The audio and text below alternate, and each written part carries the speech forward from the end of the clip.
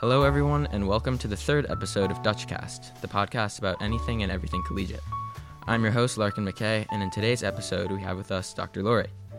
As you all know, Dr. Lourie is the head of school, and I'm actually in his Cosmopolitanism class this semester. So just to begin, Dr. Lourie, why don't you begin by introducing yourself, giving some personal background, how long you've been a collegiate, where you went to college, etc. Sure. So thanks for having me on. Appreciate it. This is the beginning of my fourth year at collegiate. I can't quite tell if it's gone by very quickly or feels like it's taken a long time to get here. Let's see, what can I tell you about myself? Grew up outside of Boston, went to public schools through ninth grade, and then I switched over to a school called Roxbury Latin, kind of similar profile as collegiate. Was there, graduated, went on to Yale. After graduating from college, moved to Florida where I started teaching. Started as a Latin teacher. Oh, wow. Yep. Taught Latin for first few years, coached, advised, had a wonderful experience there, and then spent some time in California at a boarding school. Was there for 6 years. And then moved to Virginia, where I was at a preschool through 12th grade co-ed school there. About 900 plus kids, 2 campuses, place called St. Anne's Belfield. We were there for 14 years. Wow. And then somewhere in between all that, got my graduate degree from Columbia, Teachers College. And then, in July of 2020, wow. July 1st, drove into New York City to join collegiate. You were in the city throughout the whole 2020 summer. Correct. Yep. So, in fact, I happened to be in the city that March, right? You probably remember, right, that you guys went off to spring break and didn't come back. I was in the city with my wife and my daughter doing college visits. So we had driven into the city, I think it was that Wednesday, and all of her visits were canceled. And I came into the building to say hi to some folks, see Dr. Levison, et cetera. And we were shaking elbows, not hands at that point, and I don't think one of us knew. So finished up at St. Anne's for that spring and had a similar experience there that you were all having here. Then moved into the city, July of 2020. And that had that extraordinary school year, I'm sure, like you and all your classmates remember. So great. Just before we get into talking about cosmopolitanism and like geopolitics and all that, I think a lot of people would be interested in just hearing what you do every day, like your daily schedule. Oh my gosh! So it varies tremendously, and I will say on the subject of cosmopolitanism or the other courses I've taught, like citizenship, like that is it's first of all, it's my favorite part of every day, and it also grounds me. That I know that I've got class Monday, Tuesday, Thursday, Friday, and so that's the most important thing that I do, whether it's planning for the class, correcting papers, etc. And then really it can vary a ton. I obviously do a lot of work with the Board of Trustees. You know that we've had a couple of big projects here, like the purchase of 50 Riverside. So, that's a good example of something that will take up a decent chunk of my day. We had the courtyard and rooftop projects. So, that's some of the stuff. Certainly a big topic this year has been the food, the change in food service. So I think back to last spring, kind of winter into the spring, visiting schools, looking at their food service, interviewing vendors. Yeah. So all that stuff that happens behind the scenes. And then every single day, you may have noticed, I walk through the building every single day, at least twice, and that's an opportunity to just pop my head into classrooms and so forth. But that's kind of the broad strokes of it. Some are busier than others. Yeah. do a lot of reading. We have this year is our New York Independent School Association accreditation, like something that you as a student probably don't know about or care that much about. But we get accredited every 10 years, and it's a very important process. So we're doing it this year in November. So Dr. Boynton actually is overseeing that process. So this morning I finished reading our 100-plus page report on every aspect of the school. So it's some of those administrative things. Cool. So diving right in, I thought we had a great discussion about U.S. foreign policy in a class on Monday. Just talking about the history of the United States, like policy of disapproval. Yeah, sure. Quote unquote, and the history of foreign intervention. And we discussed how the U.S. still seems to face largely the same problems as it did like 100 years ago, with the example of like Turkey and Ottoman Empire, World War I. So I guess my question is how much do you, in your opinion at least, has U.S. foreign policy changed, and how much has it stayed the same? Has it really changed all that much in like 100 years of dealing with European or global conflicts? Yeah, well, it's a huge question and a hugely important question, and I'm sure that in so many of the classes, I was just having lunch with, one of your schoolmates, and he's taking AP Euro this year, and they're beginning to have those conversations. Obviously, as you're teaching history, right, that is the theme, whether it's foreign policy or other issues of what circumstances repeat themselves over time, which ones change. And we talked about, right, in class today, even a circumstance talking about the first Iraq War, which was not that long ago, kind of a similar situation as Ukraine, but still has called for a very different response.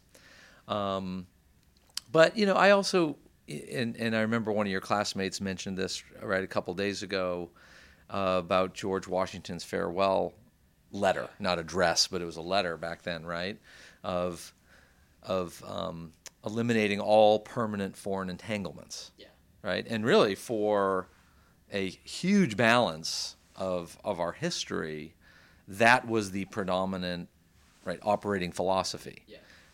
No doubt there were exceptions to it, and right, but then World War II comes, and completely different, right? You talk about a Truman Doctrine, right? The Marshall Plan, and I think that's an example, as we touched upon in class, of, right, a significant change in world circumstances that called for, right, that change in U.S. policy, and but then as we address today, you have the collapse of the Soviet Union, and that has sort of ushered in this age of that so-called New World Order, which I think, again, has informed different ways of us engaging with the world. And then, the age of terror, post 9/11, called for more U.S. involvement, but I think we're, again, seeing a pullback and a reset of sorts of what precisely America's ongoing role should be. Because there's even in class there are debates about like how, to what extent should we involve ourselves, if at all. Exactly. And the duty the U.S. has as like a global power, or correct, like the largest military and everything. Yeah. So like on Ukraine, it is like a more modern example of what we talk about in class, but right. It's different than Somalia or Bosnia in that it's Russia, like another major global superpower that has nuclear weapons. So there's a bit more of a clear-cut restriction to what the U.S. can do. Because you can't, Putin's threatened the nuclear option and everything. So there's, but I guess what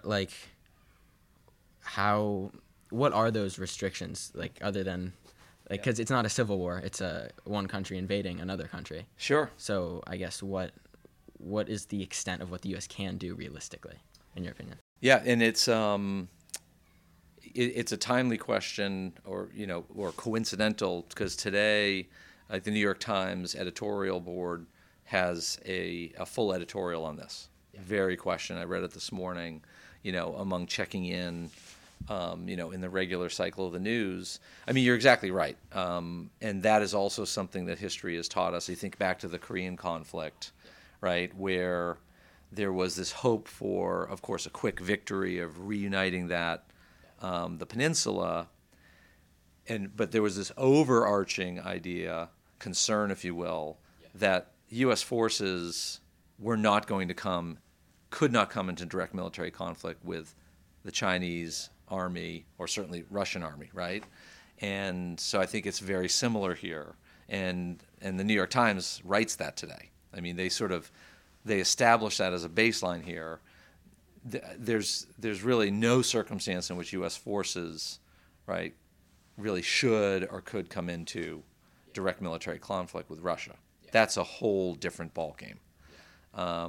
So, as they write, I think, and I was glad to read it because it touches on the themes that we're discussing. Really, their op-ed today is about public support, U.S. public support. How do you maintain it in what is looking like an even more protracted conflict, right? Are we going to continue, to provide financial assistance in the billions of dollars? Does Congress have the stomach for that? What kind of assistance are we going to give? You may recall several weeks ago, the discussion/debate was around cluster bombs. And certainly moral implications of that, military usage of that. Now there's a discussion among NATO countries about F-16 fighters. And while I think certainly people would want to frame that as, again, you're supplying necessary arms to protect Ukraine, you might be potentially butting up against this sort of offensive type of weapon. So, way above my pay grade to know the answer to this. I always think of these things through the lens of a teacher. And, I mean, it goes back to your excellent first question of what do we learn from the past? And I think it provides us this, again, a wonderful example of we can look at some historical precedent that can inform it, and it's a different ballgame in many respects, right? Because we do like the sort of, call it a workshop in class, just like mimicking that discussion table, deciding what the U.S. is going to do in a given situation. But I know there was, way back when this first started, there was discussion of Putin having blood cancer or something that like would cause him to be even more of an irrational actor. Oh, right, yeah. And just in the that news he reports would of that, just go out with a bang, like so to speak. So, I guess, does Russia have, I don't know, do you think Russia has that sort of debate table of what they're going to do, or is it just kind of Putin making the decisions for himself? I think it's the latter, right? I mean, that's the, certainly everything that I've read and listening to the experts on this, right, you're dealing with an autocratic regime. He certainly, I'm sure, has advisors, and I think it's also fair to say, we all know this, is that the war has not gone the way that they had expected. So, whatever tactics they might be debating, that's one thing, but this is his war. And, whatever considerations have gone onto it, or to, I think, again, the point of your question is, what is his calculus in his mind when it comes to his own domestic standing? And I think, as well as you're trying to think about U.S. policy and U.S. response and our work with allies, you really can, I would assume, assess it through his eyes, right? And trying to determine what he wants. Because it's probably just easier to make a decision as someone who has consolidated so much power. Like, you don't really have to worry about your public approval rating because it's like 100% in every poll. That is correct. So I do not think that he is. You kind of don't have. Right. I guess you don't really need that debate because there's nothing. Like, what is the public going to think? He doesn't care. Right. As we talked about our criteria, like we know here, as we think about military intervention, or as we've been talking about in the case of genocide, is it matters. Congressional approval, public support, how the media is portraying these events, because it cascades. And it's not just through election cycles, but it's also what a president or an administration can also get done, right? Because a president here has to have some level of public support and public approval, if not for a potential military intervention, but also for their domestic agenda. Yeah. So if the former, gets bungled in some way and you lose support, you actually lose support for on, potentially. Like, yeah, that's right. You just people think you don't know what you're doing. Yeah, or whatever. exactly, absolutely. So shifting gears a little bit. Yeah. The issue of this, I've thought about this for a while and had some great discussions with like both my parents and my friends and whoever about involving yourself in politics as like a young adult, and like what age is right to, or it could be like an age range, but when do you start letting a kid like really have full access to the news and like understand.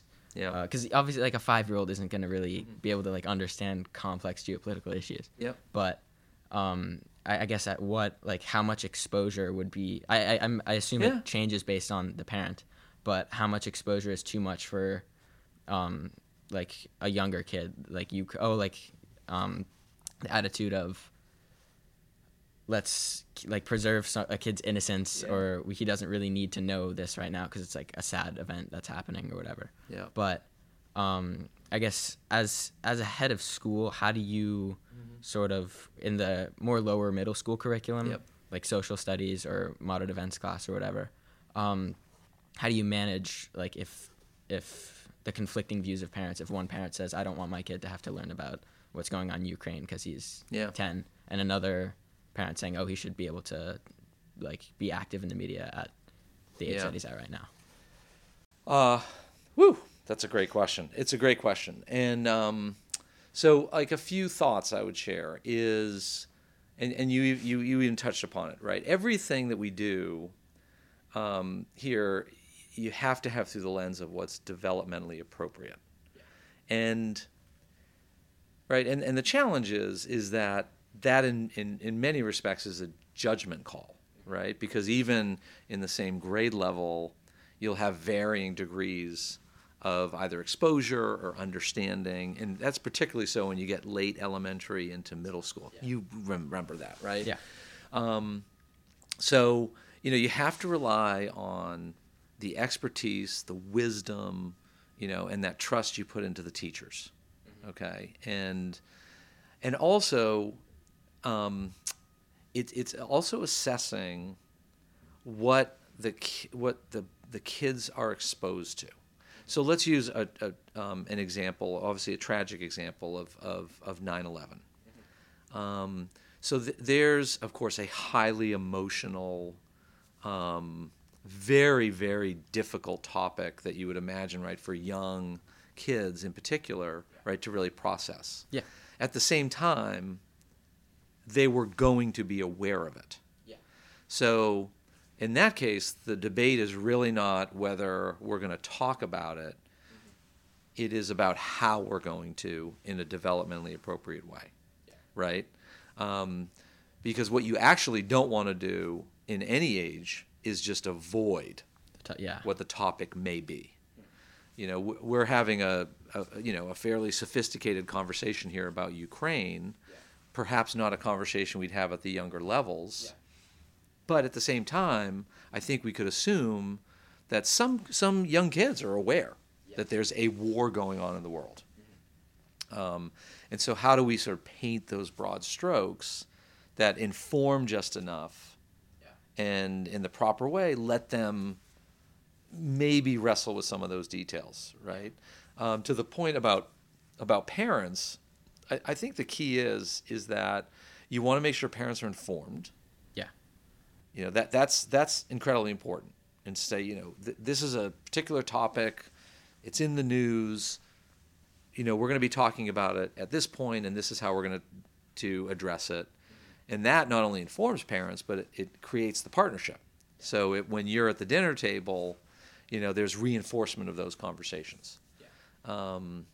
And then I also think when you get into the older ages and these conversations become more complex and nuanced, and we get into issues of debate.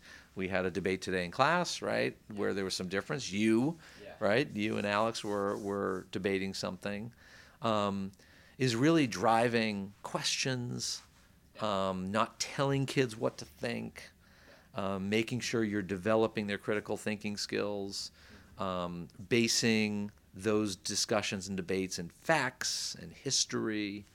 But the last thing I would say, circling back, to put kind of a finer point on this, is I really think in middle school that these civics issues, right, issues of civics and civic engagement, I think you really need to start leaning into. Yeah. Because you are getting into that higher level thinking, critical thinking. You can really engage with complex matters, and it builds your interest. Because I know it's a cliche, but it's a cliche for a reason. I mean, you are going to inherit the world. Yeah. And I think the sooner that you can get you kids involved in that, the much better we're going to be. I would also imagine that with like not so you probably wouldn't discuss this in like first or second grade or even because I guess not that. I don't know. Everyone's different. Not to say that kids couldn't handle it, but they just wouldn't be able to like process the information at like a level where they can really form like a whole opinion on a topic. Yeah, probably. I mean, you think about the question that you just asked earlier, and that's a very different level. What I think, I would use. It's always in the back of my mind thinking about our teachers with the youngest kids, is to always be prepared. For the boy who raises his hand and says, is there something going on in Ukraine? Yeah. Now, even that child may not even know what they're asking, but they've heard it in the news or it was being discussed. What I never want, even at the youngest grade levels, is for a teacher to say, well, that doesn't concern us, or, oh, don't worry about that. Mm-hmm. Because if there's a universal rule that I operate under, is that you and every boy in this school, you're really smart. Thank you. Right? But you know what I mean? It's like you're aware. Yeah. And so, right, there's this, I almost think of the phrase, tell it to me straight. Mm-hmm. And so there's a way to answer that question for a first grader. Yeah. Larkin, that's a really important question. Mm-hmm. And yes, there is this war going on the other side of the world. Mm-hmm. And, to think of the right, appropriate talking points for that child. So it's sort of like the, what you're saying, the ideal age, not like obviously, again, it's a range, but sort of discussing it at a young enough age where you develop an interest or an exposure to it, so it's sort of in your core education.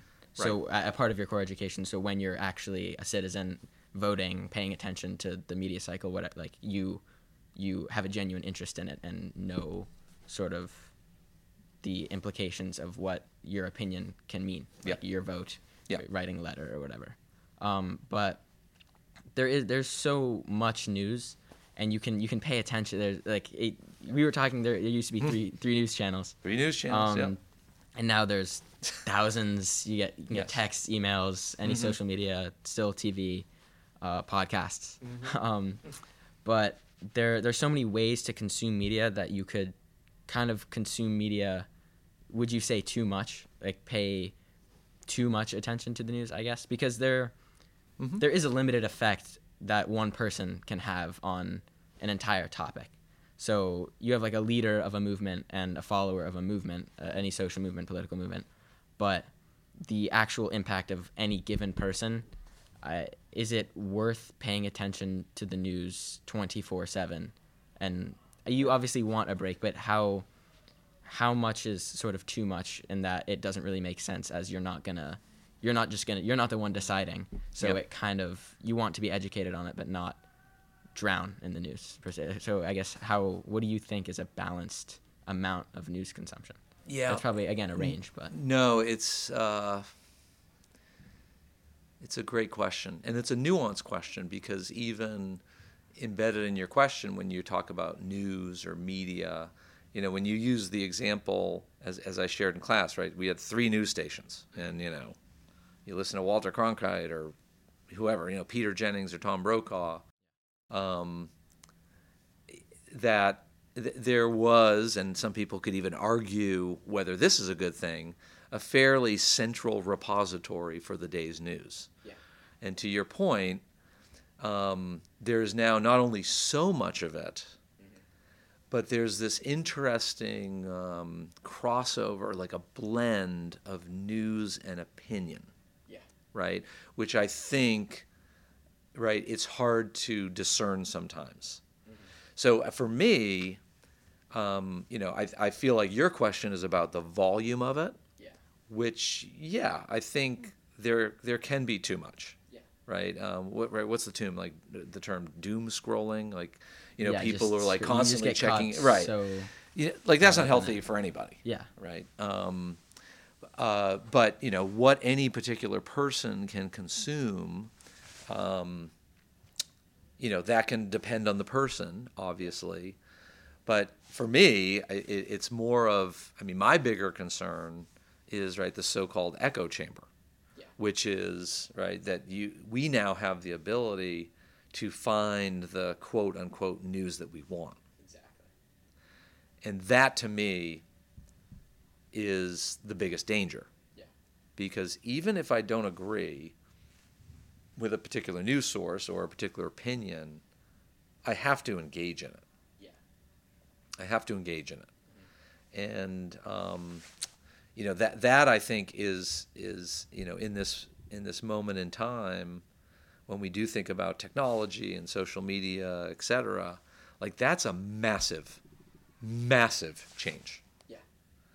And how our own society is handling it, and then to talk to you, I think you're the key here, right, is how that informs you as someone who's growing up in this setting to become informed and engaged. I guess because I find when I don't really pay attention to the news all that much. I try to keep up as much as I can, but I'm just sort of I can't vote yet. Like I probably it might just be arbitrary, but I figure I'll pay more attention to the news once I can actually vote and everything. That's okay. But some of my friends pay attention to it a lot more than I do, and I think it's interesting. If anything, it's kind of in a way fun to have a dinner table debate about anything that's going on just for the sake of dialogue. But when I do find myself like really interested in an issue, I try to use as many news sources as possible, which seems sort of a little bit of a shame that you have to check 6 different articles, 3 right-leaning, 3 left-leaning, or whatever, to get to form a total opinion, because you can get caught up in that. Just my guess is different news sources probably just report the news in a certain way that boosts their rating. Someone who agrees with them is going to really like this talk show host, this host of a debate if he's agreeing with what they're saying. Yep. So the echo chamber, I see this guy on TV and he's saying exactly what I think. Oh, I really like this show now. Yeah. Whereas even if I see something like that, I still try to at least look up a different news source or someone who has a polar opposite view of the issue, just to sort of see the other side. But I'm sort of looking for a news source that is down the middle. Are there any of those like left, or are they all kind of leaning? Well, I mean, it's like a matter of debate. People could say that, this particular outlet, that's kind of right down the middle, and another person could have a totally different view on it. I think that the approach that you just described that's the ideal. Yeah. Is that no matter what the source is, or I guess I should say what the medium is, and I'm going to assume that you're doing a lot of what you describe on the phone. Is that fair Yeah. to say? Right? Just articles. Yeah. But a lot of it is social media. Like you It's- get, if that's there's a right. major event happening, just on your Instagram feed or TikTok or whatever, it will push something. Yeah. And Yeah.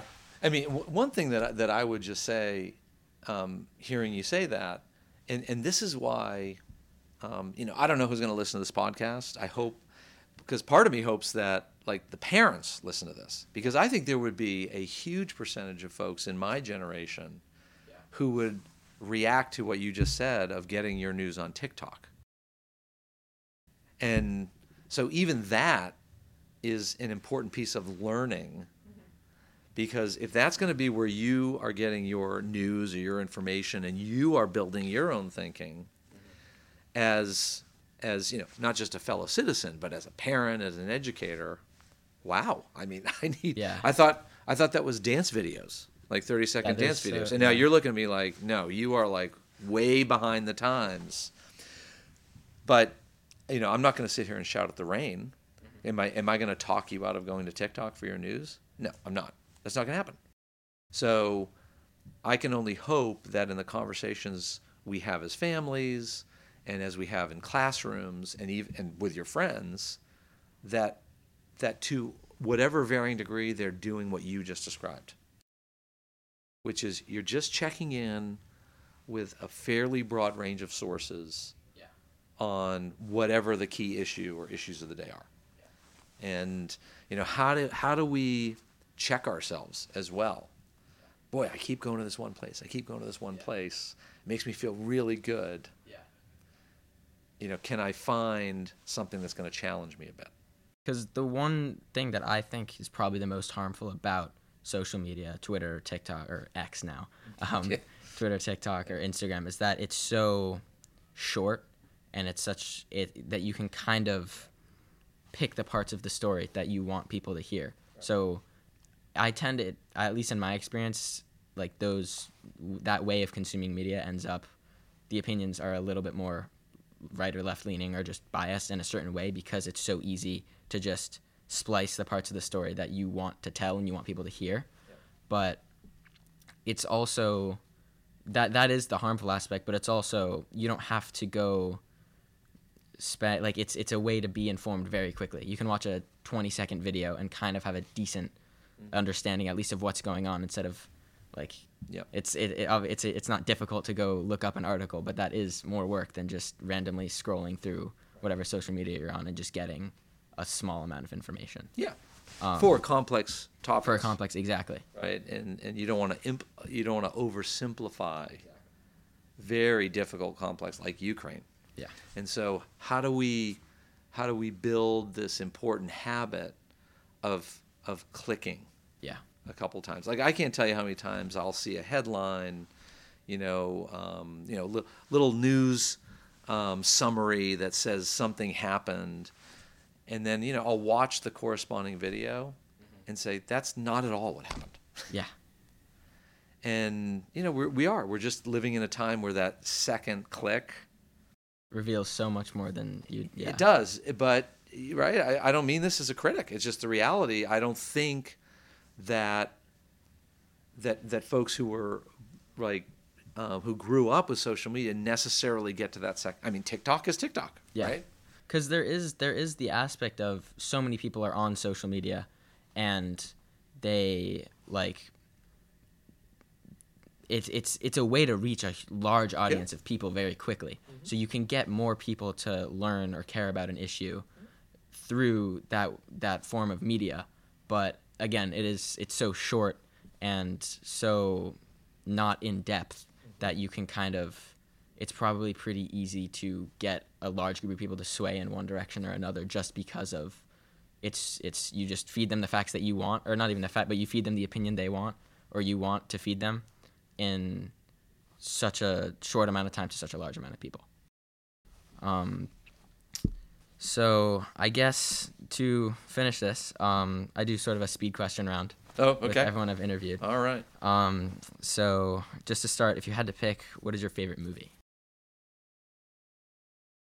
Favorite movie? Ooh.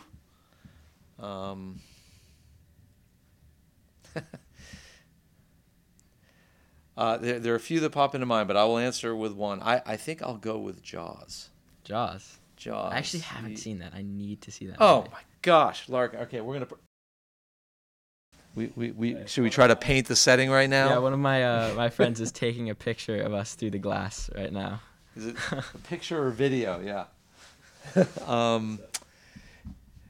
Yeah, like I said, there's a few others that pop into mind. It's a little bit timely because I just saw there's a show on Broadway right now called The Shark is Broken, and it's a behind the scenes story of making Jaws. Yeah.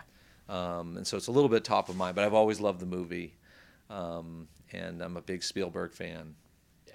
So, and having grown up outside of Boston, it was filmed, Martha's Vineyard. What genre of music is your favorite? What do you listen to the most? I am unapologetically a 1970s into the 1980s, like straight down the middle pop person. Yeah. I associate, that would be music that I'm sure folks would call like really cheesy music, but like yacht rock? Do you like? Yes. I love yacht rock. See, there you go. It's Okay, see, yeah. Thank you. You nailed it. If I go on to Spotify and I need like a road trip, yacht rock all over it. This is a funny question. When you run out of toothpaste, do you roll the tube or do you squeeze it? Squeeze it. I'll put it on and push it all the way up. It's funny. Is that revealing of certain I just personality ask it, types? I just ask it every All time. right. It's such a funny question, and I've. How's the range of answers there? Pretty down the middle. There's a lot of rollers. Okay, a lot of rollers out there. All right.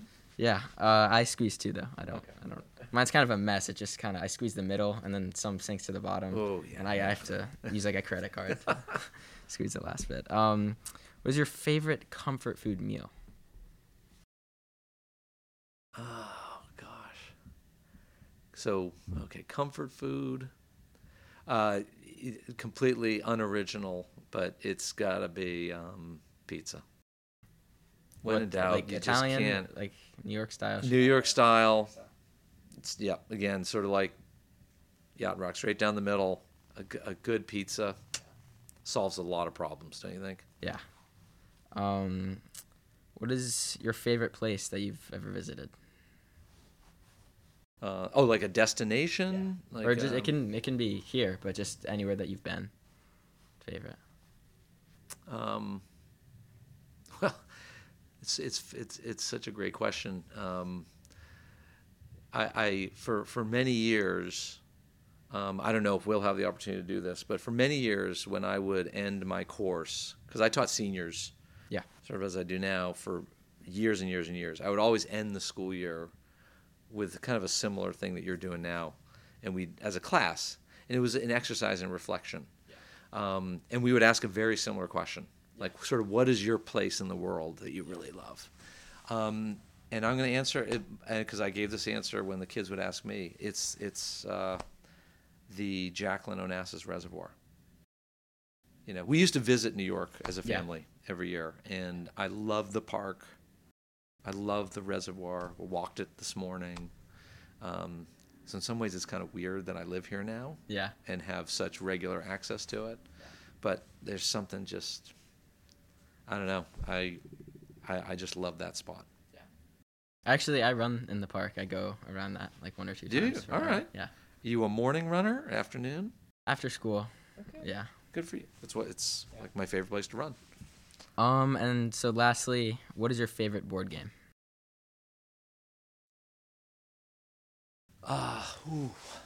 Okay, I'll dig again into archives here, which is sort of like yacht rock. Trivial Pursuit, which I'm not sure if you're not looking like you know that. I'm dating sort of myself. I mean, there may be more like modern versions, but Trivial Pursuit was I think it was kind of a craze when it came out in the 80s. I've heard of it. I don't know how. I've definitely heard of it though. It's a great game. In fact, I have a whole set of cards in here. Yeah. But we used to play it as a family. That was our thing, is to play Trivial Pursuit. But I mean, as a second, I'd put Scrabble. I'm a big Scrabble fan as well. Yeah. Yeah. So I guess that'll wrap it up. Thank you so much for Thank coming you. on. You're so nice to spend time with me. Yeah. So I guess to the audience, I have another episode planned for next week, hopefully with Dr. Esposito, about classical philosophy, literature, and like linguistics.